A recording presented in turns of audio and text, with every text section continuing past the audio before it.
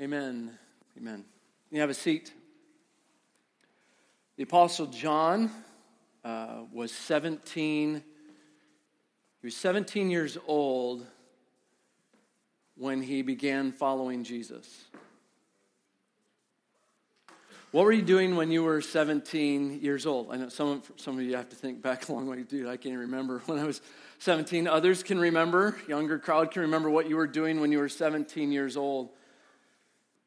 But it must seem like by the time he's writing this letter in 1 John that his whole life has gone before him, and here he is having to look back. And maybe this happens to you, an older generation, if you just hang with me, and maybe you would agree with me that when you've, I hope this doesn't sound terrible, when you have more days behind you than you do in front of you, that you have a tendency to really look back at your life. And I can remember sitting with my grandfather and him saying, when he was in his late 70s, he said, "Man, Jared, that life just went by fast." What John must have been experiencing the time that he wrote 1 John. When he was 17 years old, he began to follow Jesus, and that was an interesting experience. In Matthew chapter 4, it says Jesus came to the boat where James and John, they were brothers, where they were working on the family boat. They were fishermen. His dad's name was Zebedee.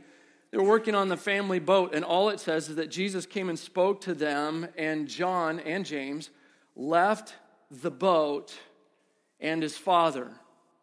That doesn't mean much, right? All right, so he's going to go spend some time with Jesus. But in the Jewish economy, to leave a boat means you were leaving the family business and you were leaving your father high and dry. And you were leaving your father, you were putting your family in a different place of priority in your life to go and to follow Jesus. That's what John did at the age of 17. And now 60 years later, he's writing this letter, 1 John, to a bunch of, this letter is going to be circulated to a bunch of churches. And I find it interesting that something that John does not do. In his old age, John doesn't sit back and begin to write his memoirs about how great life was and the experience that he has had, and talking about his 401k and his retirement. What Paul is doing here is he's trying to share with the audience that's going to be reading this letter that there are some essentials to the Christian faith, and then he explains what it means to follow Jesus. And this letter that's going out to this audience is vast. It's a very different audience. They're inside of this audience, these churches where this letter is going to go and it's going to be read publicly. In these churches, there are Christians that are assured of their place in the family of God, that they would call themselves children of God, and there's this assurance of faith that they have. But inside that same community, there would be some Christians that aren't really sure of their faith and don't know if they are sealed to the day of redemption, to that time when Jesus Christ returns. There are some in his audience that falsely are assured that they're Christians. We shouldn't think that just because everyone's in attendance today that everyone's a Christian. There's some that are falsely assured of that because they prayed a prayer at one time, or because their parents have always gone to church, and so I've always gone to church. When John's going to be very clear today, it's about being called a child of God, being adopted into his family. And then the audience was also made up of those who weren't Christians, those who were on a journey and trying to figure this whole God thing out, and how does Jesus Christ fit into this, and what does all of that look like? And so John has written this letter to give us some of the essentials, the bare basics of what it means to be a Christian and what it means to follow Jesus. Now, here's something else that's interesting. At this point in time, when John is writing this, he's the only apostle still alive. All of the other ones have died, and some of them have died brutally. You know that Peter was crucified upside down. In fact, I looked some of these up. Let me just tell you some of them. James, his brother, was killed by King Agrippa I. Andrew was crucified. Matthew was martyred in Ethiopia. Thomas was lanced in Persia. Imagine that. Not only that, James, besides Thomas being lanced in Persia, James Alphaeus, who was another apostle, he was thrown down the temple stairs. He was stoned, and before he died, they took a club and they beat his brains out because he was a Christian and a follower of Jesus. And Jude was martyred in Persia. That's modern day Iraq and Iran. John isn't spending his old age reminiscing about his life, or about stories of his life. He's sharing with us that there are some essentials to the Christian faith. And in today's text, John encourages us to abide in Christ. You're going to see that word abide again. He's encouraging us to abide in Christ and to pursue a righteous life. And when we use that phrase, righteous life, we're talking about living rightly. We're not talking about right living. That's not what we're talking about. We're talking about living rightly. Right living would be, am I eating the right things? And I'm not putting too much chocolate in my body? And am I getting enough sleep? Am I resting the way that I should be? Am I healthy? Am I exercising? Is my alarm going off? Is that just reminding us that Jimmy Johnson's retiring and he's no longer going to be racing? It's just fantastic.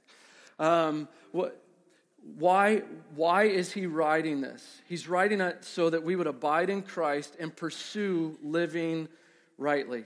So if you haven't turned there already, I want you to turn to 1 John, however you do it, whether it's in your Bible or on your phone or something like that. Get to 1 John chapter 2. We're going to look at verses 28 and 29. Verses 28 and 29, those are transitional verses from what we talked about last week that separates those out. Verses 28 and 29, they're a bridge. They're transitional verses to everything else in chapter 3, verses 1 through 10. It's a connector. That's what these verses do. And these verses, even though they're transitional verses, they're verses that lead us to a single question today.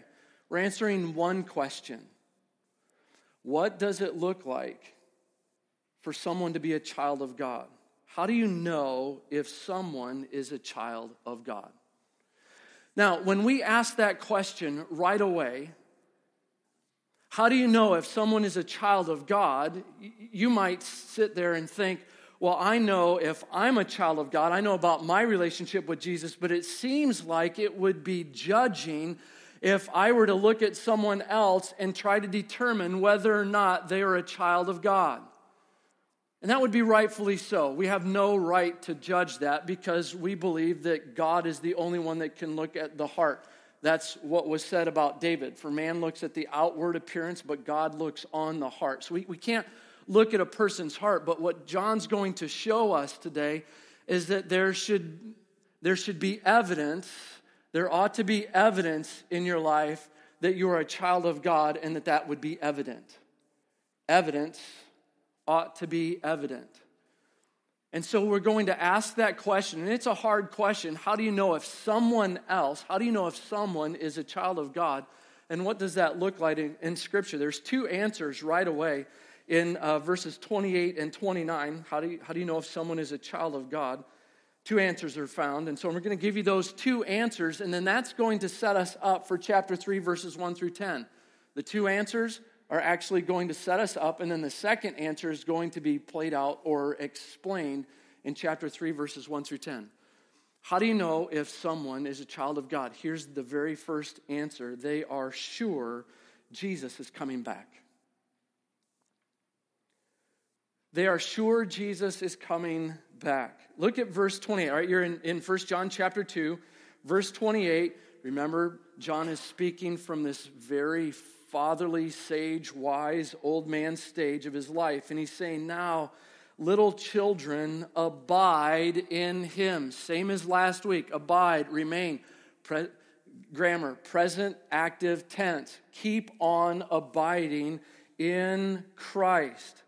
So that when, circle that because it's not if, there's a confidence there that John has, so that when Jesus, appears, we may have confidence and not shrink from him in shame at his coming. How do you know if someone is a child of God? They are sure that Jesus is coming back. And here's what I've seen over the years of my life.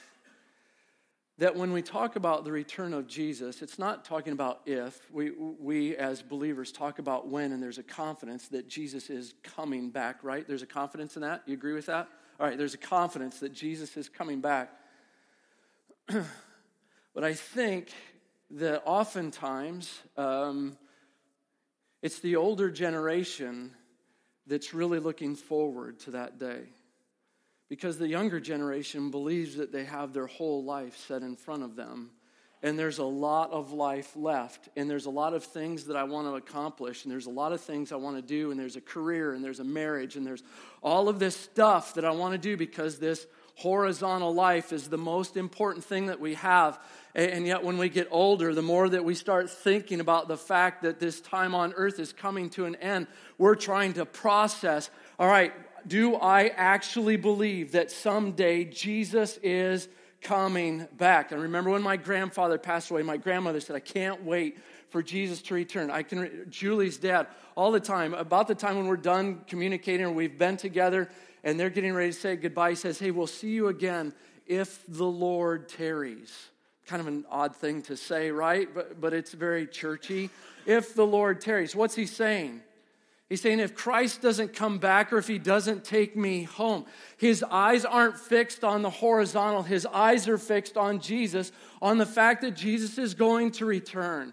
Question, as a Christ follower, if you are a Christ follower, do you look forward to that moment when Jesus is going to return?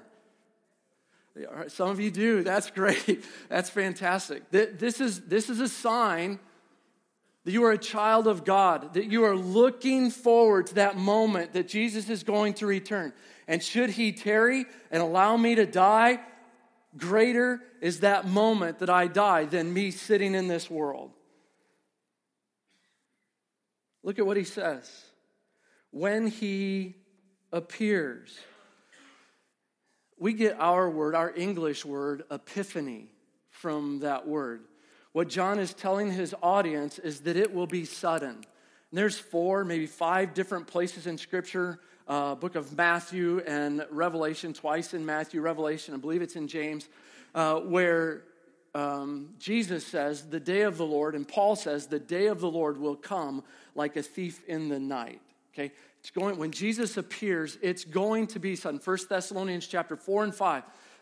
Jesus is going to come and it's going to be sudden and you're not going to know about it. We can do all we want. Notice what he doesn't do here. John doesn't give us a day. He doesn't give us a time. He doesn't waste his time with the timing of what's going to happen in this world. When is Jesus going to return? That's not about what it's about. It's the truth that Jesus is going to come back. And we should be looking for that moment when Jesus is going to come back. When he appears, we may have confidence and not shrink from him in shame at his coming. That word coming is very particular. It's the idea of a king or a dignitary making his way into a city, and all of the city comes to a halt, and all of the city comes out and glorifies and honors the king who's coming through the city. Now, this used to happen in the United States. Several years ago, when we were living in Michigan, one of the presidents of the United States, I won't tell you who, it's a guy I really like, one of the presidents of the United States happened to show up in a town south of us. I'm like, I am going to go see the president of the United States, a dignitary. And I can tell you there was a crazy amount of pomp and circumstance. Car after car after car, Secret Service after Secret Service, everyone protecting him. I wasn't allowed to get very close. Maybe they knew about me or something. We need to keep Bartholomew back from him because he'll go nuts, So I had to stay back, and I'm taking pictures, and the pictures are terrible because I'm too far away, but I'm seeing all of this pomp and circumstance for a guy that wants to be protected as the leader of the United States. When Jesus comes back, it's because he's going to protect all of us who know him. Way different. Way different. That's what this coming is all about. How do you know if someone is a child of God? They're looking forward to when Jesus returns. And John doesn't waste time explaining when that will be or what it will look like, just that he's coming. Now, he tells what it will look like in Revelation. But look at this phrase, we may have confidence and not shrink from him in shame at his coming. So when we abide in him, knowing that he is going to return, that gives us confidence. But there will be some, John's warning us here, that there will be some that at that moment when Christ returns will want to shrink in shame. Why is that?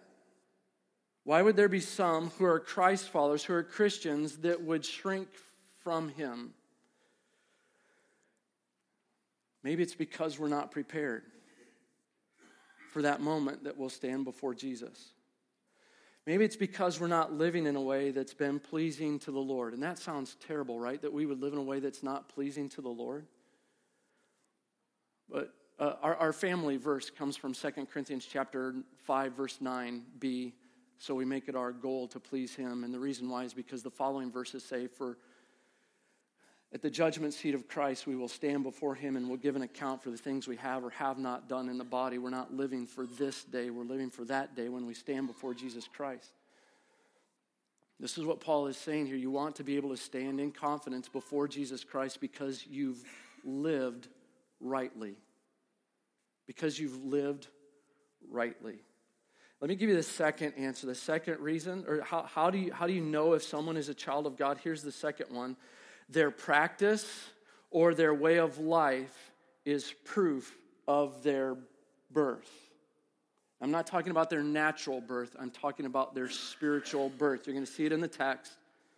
Their practice or their way of life is proof of their birth. In other words, the evidence is evident. Verse 29, if you know that he, Jesus, is righteous, you may be sure, you may be confident that everyone who practices righteousness has been, here it is, born of him, born of God. Everyone who practices righteousness has been born of God. Now, if you were to pause for a moment and look at verse 29, you could, in the back of your mind, if it's twisting, if it's thinking, you could be thinking what John is saying here is that if you do good works, if you do the right things, if you live righteously, you're clearly born of God.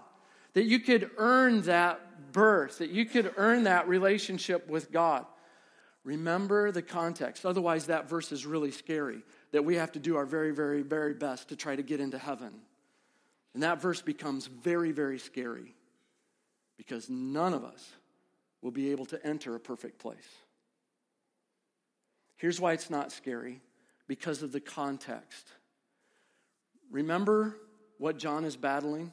Chapter 1, false teachers. Remember who those false teachers are? They are Gnostics. Starts with a G, G is silent. Gnostics, Gnosticism. They believed that you could believe God, live however you wanted, and still be considered born of God. And what John is saying, no. The evidence that you are born of God is that you believe that Jesus is coming back and you live your life because you believe Jesus is coming back. That's what verse 29 says. Because he is righteous, know that Jesus is righteous. You may be sure that everyone who practices righteousness has been born of him. Because of my understanding of the righteous life of Jesus, the living rightly of Jesus, that he's given me the capacity to do that. It's that relationship with Jesus that makes me want to live rightly. It makes us want to live differently. Remember last week, as Christians, we don't live obnoxiously, right? We live rightly. It's a desire to live rightly. So what John means in verse 29 is that we're practicing living rightly, and that's motivated by our knowledge that Jesus is righteous. So let me put it simply. Only when our good deeds are done in response, only when our good deeds are done in response to a desire to serve Jesus is God pleased. Let me say it again. Only when our good deeds are done in response to a desire to serve Jesus is God pleased? Now, it would be really easy to sit here and go, wait a minute, that means that God's love for me is conditional.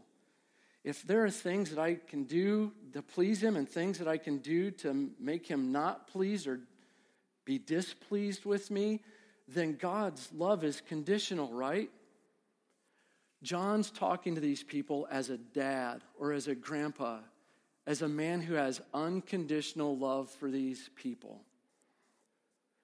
So let's ask, if you're a parent or a grandparent, you desire to love your child unconditionally, your children unconditionally, your grandchildren unconditionally.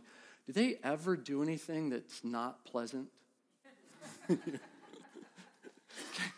Does your love wane at that moment? I love you a little bit less. You're going to have to earn that love back, okay? This doesn't have anything to do with the great love of God. This has everything to do with how a person acts when they are called a child.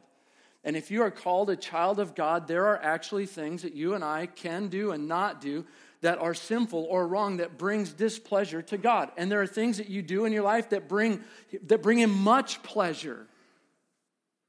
It doesn't, his love for you doesn't fade at the mistakes that you make. How incredible is that his love for you doesn't fade when mistakes are made. That's what verses 1 through 10, these next 10 verses are all about. These verses explain the change that comes in a person's life when they become a child of God. We use two really big churchy words when we talk about this change that takes place. In our language today, it's the word metamorphosis, something that changes from the inside out. A Bible word or a churchy word would be the word transformation. And then from transformation comes this really other big churchy word, sanctification, becoming more like Christ. So these next 10 verses, chapter 3, verses 1 through 10, it explains that change that takes place from the inside out, because I know who Jesus is and I know that he is returning, and I'm a child of God because I've given him my life and he's come in and he has saved me. My life is changed and should continue to change. It doesn't just change once, it should continue to change. Disney has this down, right? Pinocchio, wooden marionette, changes from the inside out, becomes a boy. Beauty and the Beast, a beast, changes from the inside out, becomes a prince. Princess and the Frog, princess kisses the frog, transforms into a prince. What was that? Oh, she changes into a frog? Terrible story then. I thought it transformed him into a prince. So it turned her into really what she is. Most of Disney is a good option. All right, need a pen. Note to self: second service, no Disney illustration. Excellent. Let's just talk about the transformation, and we'll keep it biblical. Okay, let's talk about that change that happens. Here's how you know that you're a child of God. Number one, that change comes. When that change comes, it begins with amazement. It begins with amazement. Chapter 3, verse 1. See what kind of love the Father has given unto us, that we should be called the children of God. Man, this verse should be underlined in your Bibles. I learned it a totally different way. I learned it the King James way. There's this word at the beginning of this verse in King James. It says, behold. Paul's saying, pay attention. Behold what manner of love the Father has bestowed upon us, that we would be called the sons of God. And then we did this really cool thing. We made a song out of it. Behold what manner of love the Father has given unto us. Behold what manner of love the Father has given unto us, that we should be called the sons of God, that we should be called the sons of God. And then we would do it in a round. Would you like to try it? Would you like to practice it? I have a lot of no's. Okay, so we'll pass on that illustration as well this morning. Look at what John is saying. From that moment that you know that you are a child of God, don't lose the awe and amazement of who Jesus is and the love that the Father has given to us unconditionally. We should be amazed that you and I, broken and in our messes, can be called the children of God. What if we were to take pen and paper and begin to write everything we know about the love of God? My favorite verse, they call it a stanza in songs, in a hymn, is the second stanza of a hymn that was written by Frederick Lehman. Frederick Lehman came over from Germany, lived in Iowa for a period of time, then moved out west. He listened to a message that was preached by a pastor, and then he wrote these words down, and they became the second verse of the song, The Love of God. Could we with ink the ocean fill, and were the skies of parchment made, were every stalk on earth a quill, a pen, and every man and woman a scribe by trade, if your one and only job was to sit down and write, every man a scribe by trade, to write the love of God above, would drain the ocean dry, nor could the scroll contain the whole, though stretched from sky to sky. Could you sit down with a pen and a piece of paper and have an unending written journal just on the love that God has lavished and poured out on you? If the only thing I could ever write down is God loved me so much to give me his son and to save me from myself, that would be enough. The change comes with amazement. It begins with amazement. Secondly, the change comes as you cherish your adoption. As you cherish your adoption. That's what this is called. See what kind of love the Father has given to us. That we should be called the children of God. You actually, in your adoption, you take on the family name. You're a child of God. And then it's like he puts a stake down in it. He says, and so we are. The reason why the world does not know us is that it did not know him. Now, he said that in his gospel, the Gospel of John.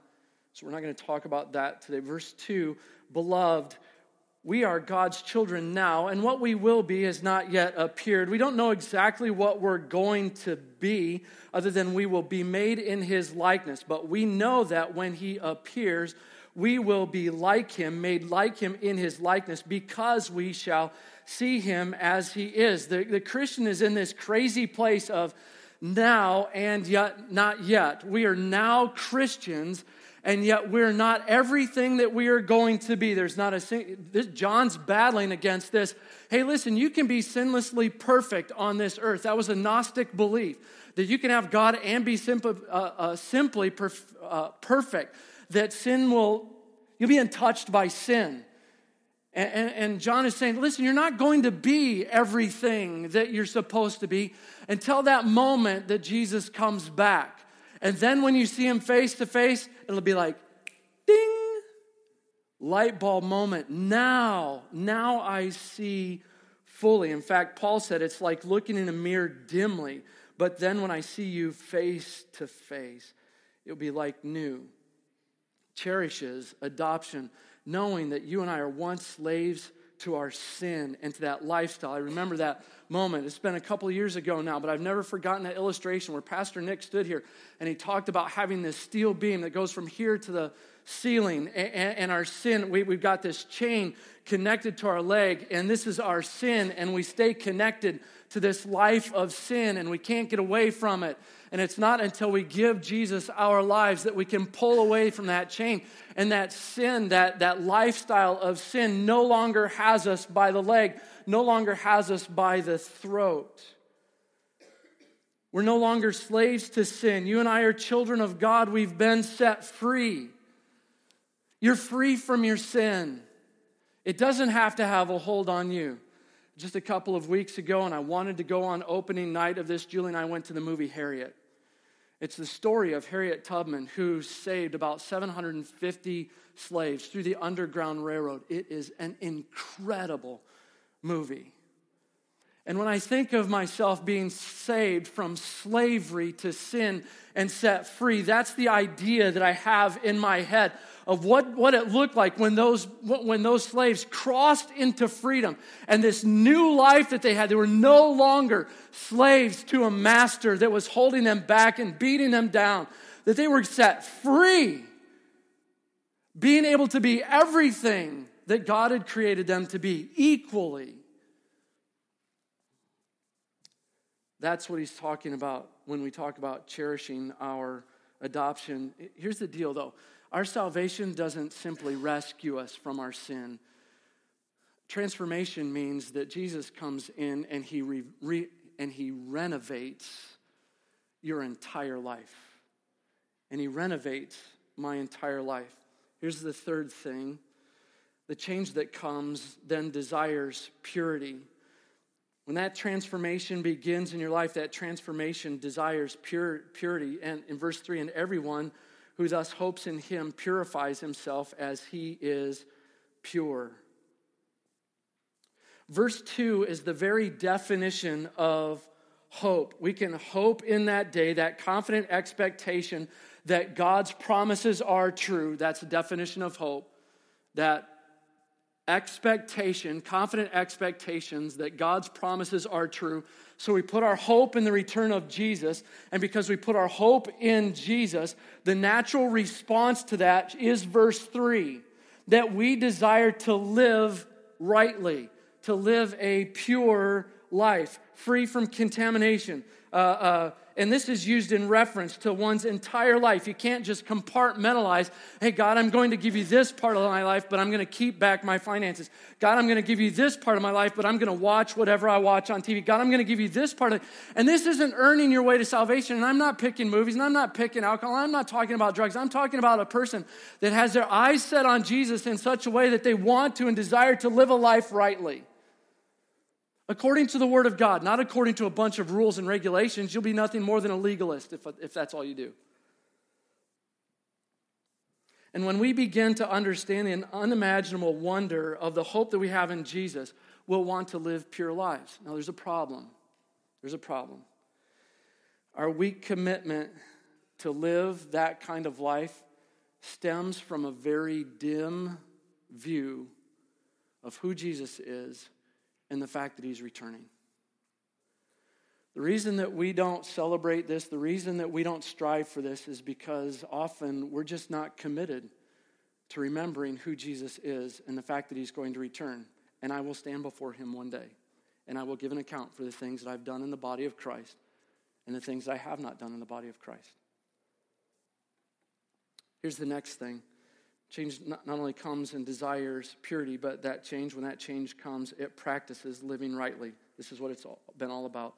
Everyone who makes a practice of sinning also practices lawlessness. Sin is lawlessness. So John gives us a definition of sin right there. Sin is lawlessness. Now, nowhere in Scripture are you going to find a covering for a definition of sin. We've made definitions like anything contrary to the character of God. That's the definition of sin. But the reason I believe that there isn't that space in the Bible where it just gives us that definition other than sin is lawlessness here is because we have the innate capacity as human beings to take even the good things and make them sinful. We can take good things and make them wrong things quickly. And so change comes by living rightly. And look at verse 5. you know that he appeared. Why did Jesus come? Why did Jesus come? Why is Jesus going to come again? Why? He answers it in verse 5. You know that he appeared in order to take away sins. That word appeared is the idea that he came as his incarnation, that he was born fully God and fully man. And here's why he came. If someone asks, why did Jesus came? Well, John tells us that he came to take away the sins of the world. Oh, and by the way, he's sinlessly perfect, and don't forget that. 2 Corinthians 5:21, and he, God, made him, Jesus, who knew no sin, to be sin for us, that we might receive the righteousness of God, that we might have the capacity to live rightly. Now, verse 6 is incredibly alarming.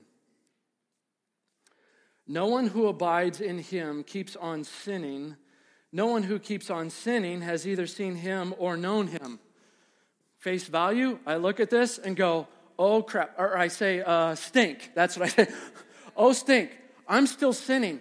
Am I abiding? What's John saying here? That if I abide in Christ, I'm no longer going to sin. What is he doing here? Is he looking at sinless perfection here? Is he saying that you're going to get to a point where you don't sin any longer? Remember the context of the Gnostics. The Gnostics believed that you could do anything you want and you're going to be untouched by sin. He's not saying that here. He's saying that when you abide, you won't want to live in a lifestyle of habitual sinning. That's what he's saying here. Inside of this context, he's saying sin should not be habitual. We should never settle into a lifestyle that is characterized by sin. Sin should be unnatural and abnormal for us. Our whole bent for our life should be to push away from sin. That should be our bent. We're not going to be perfect. Not everything has appeared in this moment as we should be, but when we stand before him, it will all be made perfect. We're not going to be made perfect. Goodness gracious, the greatest apostle and missionary in the history of the world in Romans 7 says, there's this crazy amount of wrestling taking place inside my heart. The things I don't want to do, I do. The things I do, I don't want to do. And he's got this massive wrestling that's taking place inside him because he's not perfect. He just knows he's a child of God.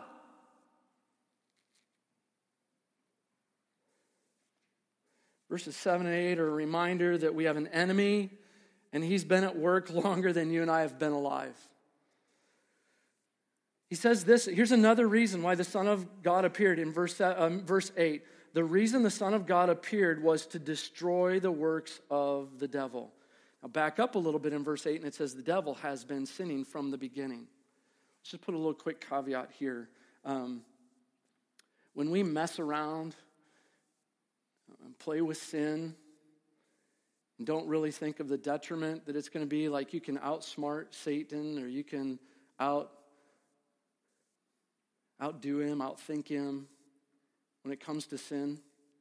John's reminding us he's been doing this longer than you and I have been.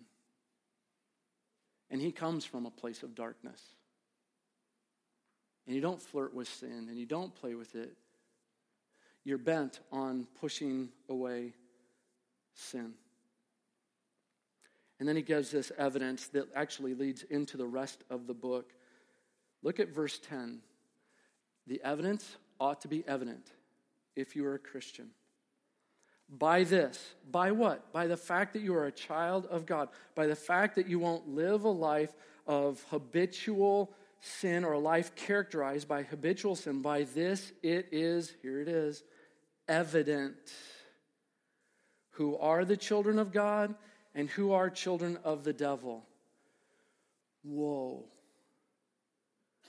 John just laid it out black and white. There is no gray area. I think that person is a Christian. I think I'm a Christian. He's saying you either are or you aren't. And that sounds really mean. And yet it's the most loving thing God could say to us. Either be a child of God or be a child of the devil. John wrote this in Revelation. I'd rather that you be cold or hot than a lukewarm Christ follower, because I'll just spew you out of my mouth. I'd rather you be cold or hot. John is saying that Christians make themselves known as children of God by doing what is right or living rightly and by loving their brothers. Look at verse 10. By this is the evident that you are children of God and who are the children of the devil. Then he uses this negative statement. Whoever does not practice righteousness is not of God, nor is the one who does not love his brother. So the opposite of that, if you're a child of God, whoever does practice righteousness, you are of God because of your relationship with Jesus, and you are one who loves your brother. Here's where it lays out again. This is the theme of First John. Love God, love others. Not because I first loved him, but because he first loved me and sent his son to be the Savior of the world. I love others. It's a call to loving others. You should close your Bibles and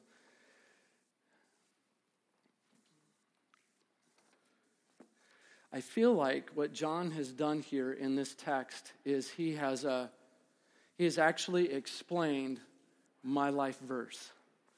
Philippians 1:6. I have it memorized in the New American Standard. It's a little bit different in the ESV. I have it memorized in the New American Standard. If I could do it in the ESV, it would sound something like this. But I am sure of this. You can be confident. I'm going to do it in the American Standard because this is how. Be confident. Oh, is it up there it is. This is the ESV. I have it in. Be confident of this, that he who began a good work will perform it until the day of Jesus Christ. So what has happened here is I am sure of this, that if I'm a child of God, I can say that God has begun a good work in me, and he's not done. Oh, man. He's not done.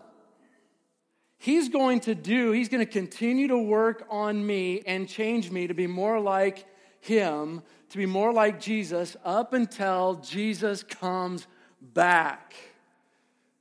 I'm not done. I'm not overcooked. I'm undercooked. God's still working on me.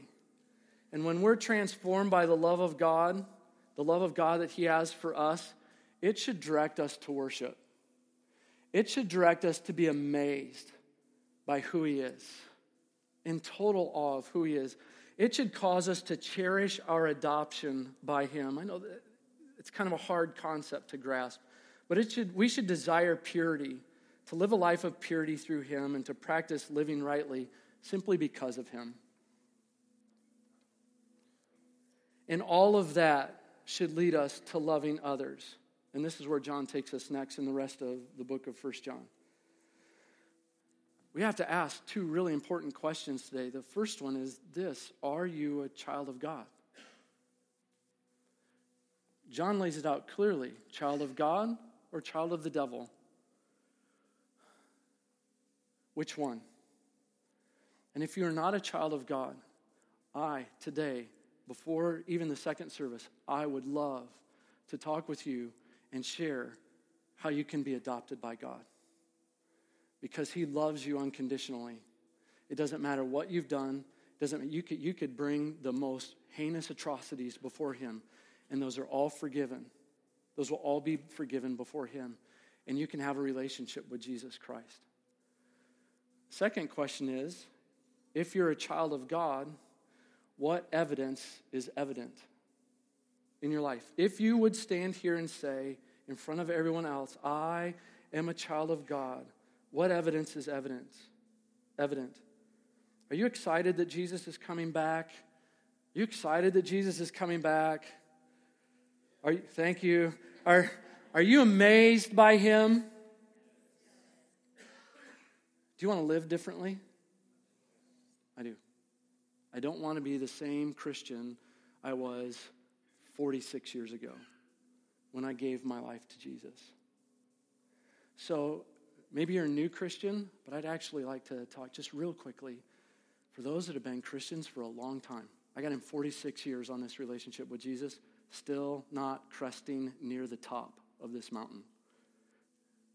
If you've lost the wonder and excitement of the salvation of Jesus in your life, and the fact that, behold, what manner of love the Father has given to you. If you've lost that wonder, reread all of 1 John and recapture the wonder and the excitement that Jesus is your Lord and Savior and that you are a child of God with unconditional love. And find a deep place of joy that you're not near the mountain, the top of the mountain, and I'm not near the top of the mountain. None of us are perfect in here. We're forgiven, and we're persevering after Jesus. And I want to encourage you, as I pray, that you'd be praying. If you don't have a relationship with Jesus, I would love to talk to you.